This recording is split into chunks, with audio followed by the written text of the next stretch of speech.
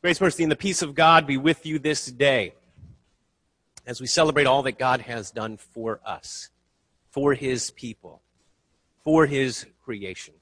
This morning we start a new series about prophecy and parables. It's going to be a brief time where we look at just a few readings in Isaiah's prophecy and pair them with some gospel readings from Matthew in chapters 21 and 22.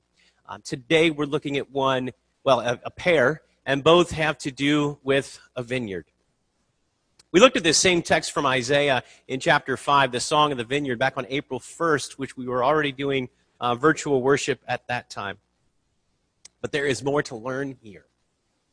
There's always more to uncover, more to discover, so let's dig in. Whether it's agriculture or archaeology, you can learn a lot in the dirt. When I grew up, I lived on a property in southwest Ohio that's been in my family for generations. We had 28 acres, and a number of those acres had apple orchards and some other fruit trees on them. It was a good location. The soil was dark and rich. Things could grow there pretty easily. The orchards were planted generations ago as well, and so some good old, mature apple trees on the hillside produced a variety of apples. So come August, September time frame, and then through much of the fall, there were apples to be picked. There was work to be done. Rolling hills, a couple of ponds, enough rain but not too much. Sometimes frost in the spring that came late enough that it could impact the peach crop for the year. That was always disappointing. But for the most part, a good place to grow fruit. Today, as we look at Isaiah chapter 5 again, we see the vineyard is a pleasant planting. Those words, pleasant planting, come from verse 7. The vineyard of the Lord, His pleasant planting. God creates and provides for His vineyard, for His creation. Verses 1 and 2 from Isaiah 5 say this: "Let me sing for my beloved, my love song concerning His vineyard." So Isaiah the prophet begins vocalizing this song about his beloved, who is God, we learn in the song. And Isaiah sings these words: "My beloved had a vineyard on a very fertile hill. He dug it and cleared it of stones and planted it with choice vines. He built a watchtower in the midst of it and hewed out a wine vat in it." Everything that is needed is provided. The location is ideal for growing grapes. You probably, if you're local, or maybe even if you're not, have seen vines on a hillside. You don't have to go too far from here to get to vineyards. There's one actually about maybe 10 minutes up the hill.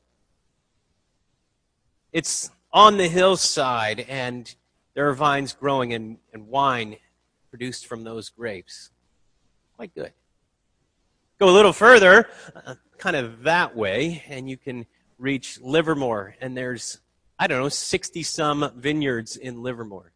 Somebody's probably going to update that number in the comments just to make sure that we have the right credit for the Livermore wineries. And we've been up there tasting several times, and the wine there is good. And of course, if you go north into Sonoma and Napa, the ones that haven't been impacted by fires, produce some of the best and most famous wines in the world.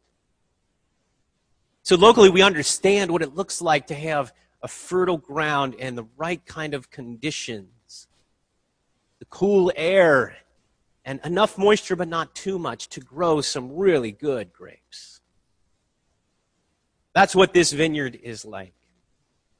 In the gospel parable, a very close parallel to Isaiah chapter 5, Jesus says this: that there was an owner who rented out his vineyard, and the vineyard is already built. There are things in it. He planted it. He dug it. There was a watchtower and a wine press. Jesus somehow seems to know Isaiah chapter 5. because it's so close. So everything is provided for both of these vineyards that we can imagine. When I was a kid, my grandpa had a garden. My mom's dad. And he grew a variety of fruits and vegetables. He hadn't been a gardener when he was working because his work took him away from the home for enough time that he didn't have a lot of time to invest in hobbies. But once he retired and he had time to do things, he got into gardening. And boy, did he ever get into gardening. He grew things on most of their yard. And then across the property line, down the hill a little bit, there was an open space, and he got permission to expand his garden into that space. And then further down, there was a neighbor who wanted to grow some things but didn't quite know how. And so he ended up basically raising a garden there too. And he grew all kinds of things, but what I remember most were some of the distinct parts of his garden, tomatoes, and how he did that. He would prepare to grow those in the winter. He would take the seeds that he had saved from the prior year and dried out and cared for over the winter, and he would start them planted in a box, in a tray, in the basement, under a light. And he would water them and care for them and planted them in rich planting soil so that they had all the nutrients they needed. And they would sprout and begin to grow there in the basement. And then come spring, he would take them outside and carefully dig and plant those small tomato plants. He created and provided for those tomatoes. He cared for those small plants that would produce fruit. And with any garden, the owner has expectations. With my grandpa's garden, there were expectations of what would grow and when it would be ripe. Come spring, there would be strawberries hanging on vines in his garden. And tomatoes would eventually bear fruit. And zucchini and other fruits and vegetables. And he seemed to have something that he had grown throughout the growing season. Throughout the year, not over the winter, of course, but for much of the year, he had things that his garden was producing, and we got the benefit of that. We got to eat some of those fruits and vegetables. Isaiah's song continues. At the end of verse 2, it says this: He, being the vineyard owner, looked for it to yield grapes, but it yielded wild grapes. Growing up in the orchards, we expected there to be apples. We expected, well, we hoped most years for there to be peaches. And if you've never tasted a peach that comes right off the tree and you eat it within minutes or hours of it being picked, it's a lot different from what you pick up in the produce section at the grocery store. But many times, because the ground was so fertile where we were, other plants would grow, sometimes with other fruit. There was one year that some blackberry vines had grown up close to an apple tree, and basically used it like a trellis and grew up into the tree and expanded and exploded out to the exterior of this tree. And so we had a tree, an apple tree, but the fruit on it looked like blackberries.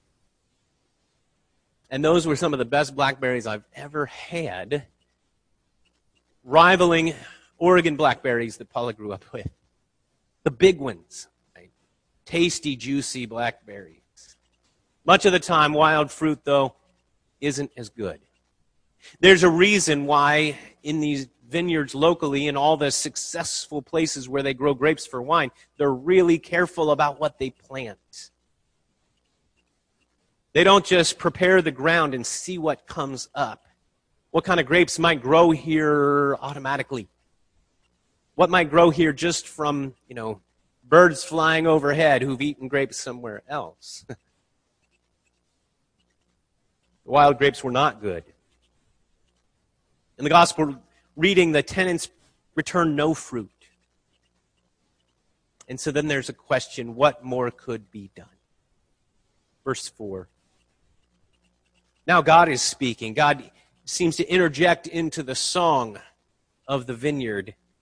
And at verse 4 he says this, "What more was there to do for my vineyard that I have not done in it?" We second guess our failed efforts, don't we? When Paula and I, and Max was real little at that time, we had a house in Ohio. We were about 10 minutes from where I had grown up. And so it was soil and land that I knew. And I knew tomatoes could grow in this dirt because of my grandpa's garden. And I thought, well, I should do that too.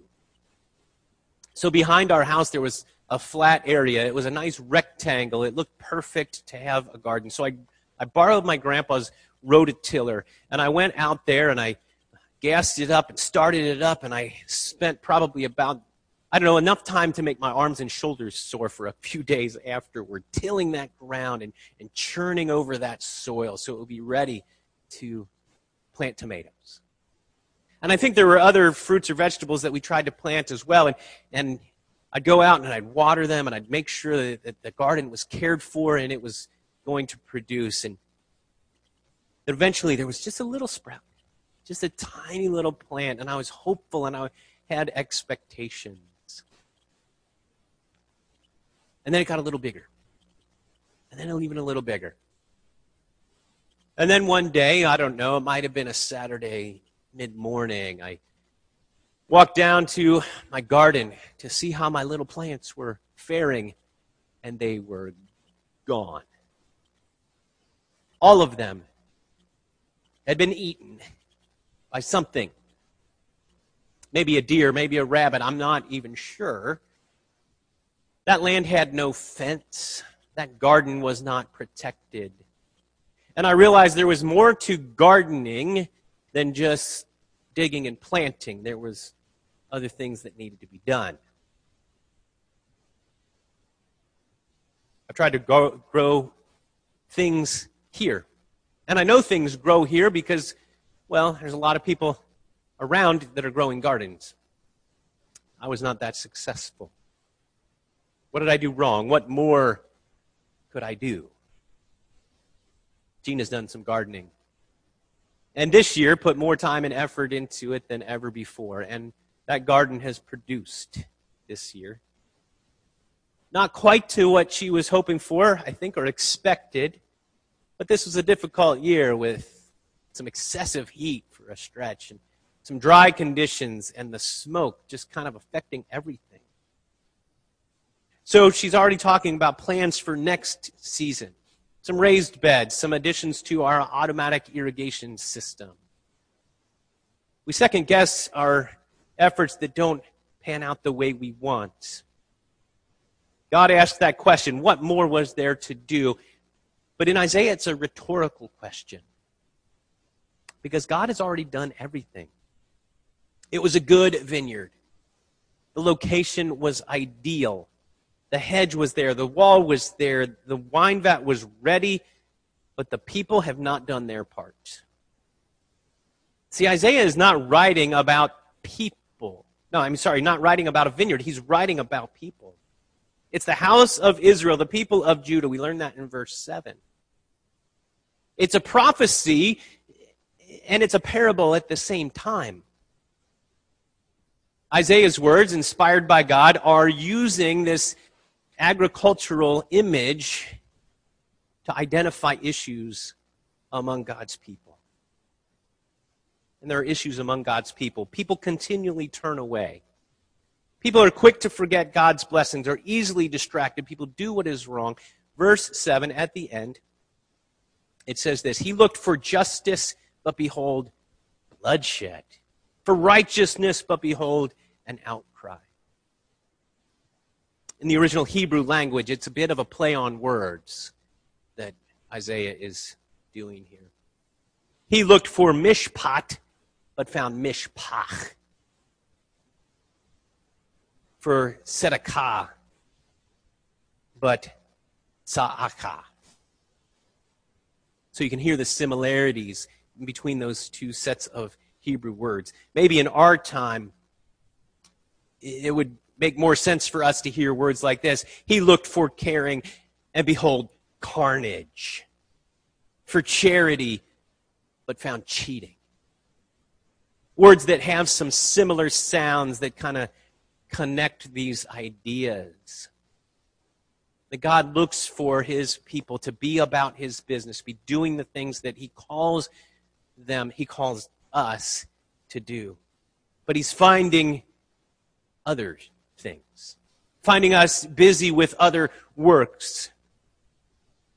In the gospel reading for today, the tenants were to care for the vineyard and to return the fruit.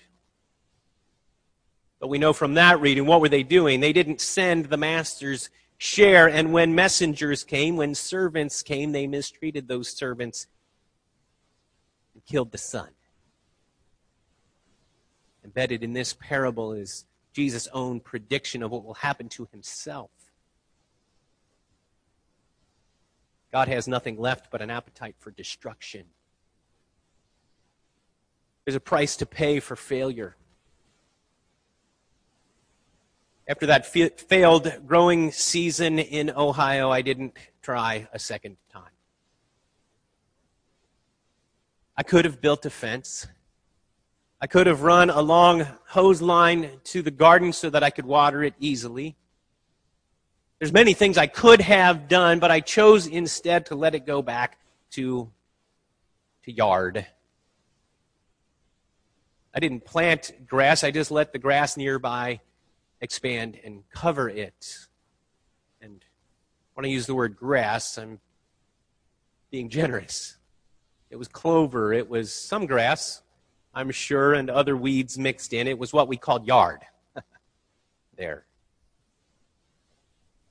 God declared that his vineyard would grow wild, would go wild. This is what he says, verses 5 and 6. And now I will tell you what I will do to my vineyard. I will remove its hedge, and it shall be devoured. I will break down its wall, and it will be trampled. I will make it a waste. It shall not be pruned or hoed, and briars and thorns shall grow up. I will command the clouds that they rain no rain upon it. Destruction, the vineyard of God, this pleasant planting, was going to go back to the wild.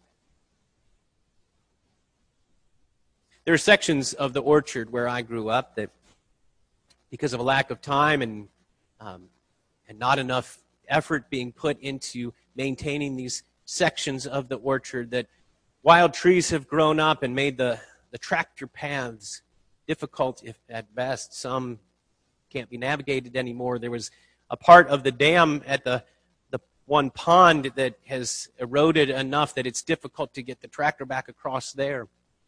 And so some of these places that were orchard are turning into woods. Apple trees growing in the midst of other trees. Isaiah's prophecy about this vineyard was looking ahead to when God's people would be consumed by Babylon. When literal walls would be broken down and people would be carried off by Babylon. Exile, punishment for what they had done.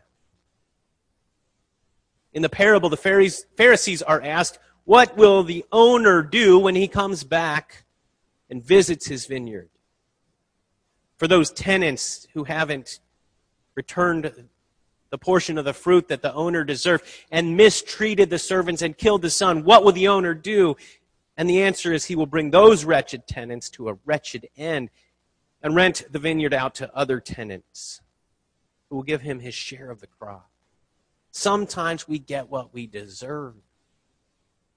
It's easy to look at ancient Israel or at the Pharisees, but what about us? In our times of injustice, of racial discord, of marginalized people, of suffering, of economic disparity, of division, of hate. And that's what we see looking externally. What about when we look internally?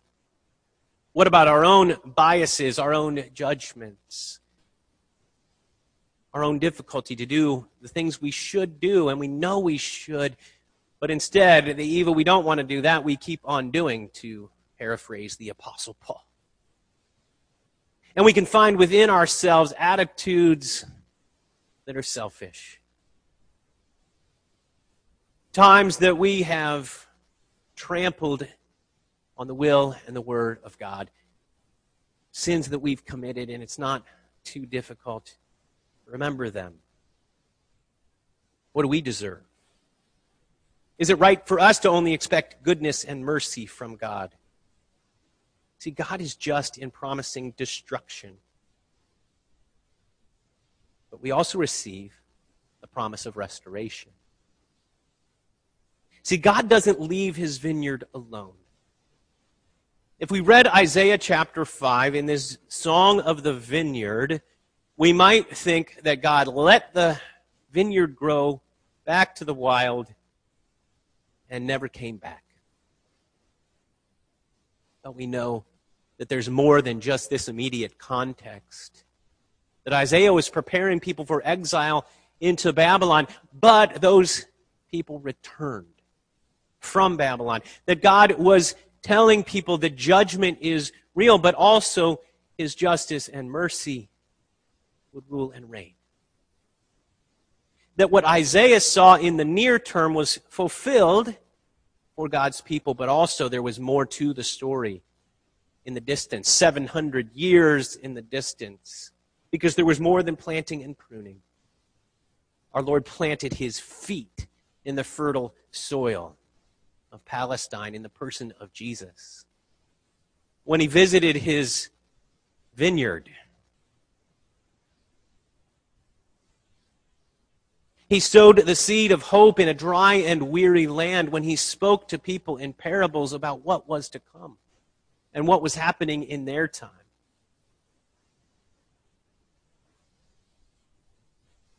And he gave his life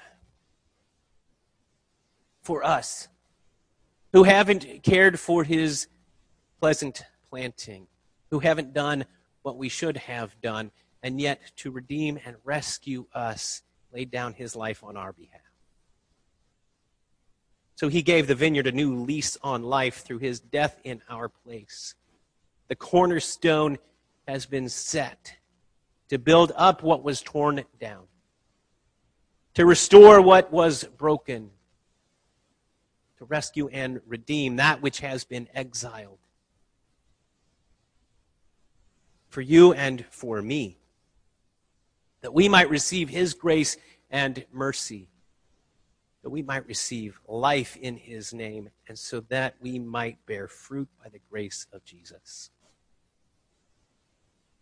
Connecting these ideas of vineyards and vines, we pick up in John chapter 15, verse 5, these words from our Lord: I am the vine, you are the branches.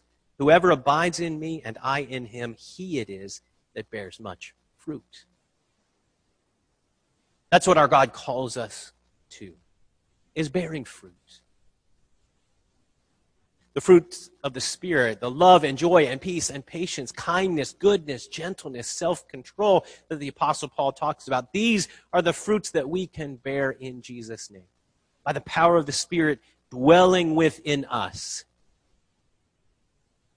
connected to the vine who is Jesus, grafted in by the power of his grace. We bear the fruit that he calls us to bear. So we can be about justice and righteousness. We can return to the vineyard owner the fruit that he deserves. Let's live in gratitude for what our Lord has done for us, for the blessing of the vineyard of God, to the glory of his holy name. Amen.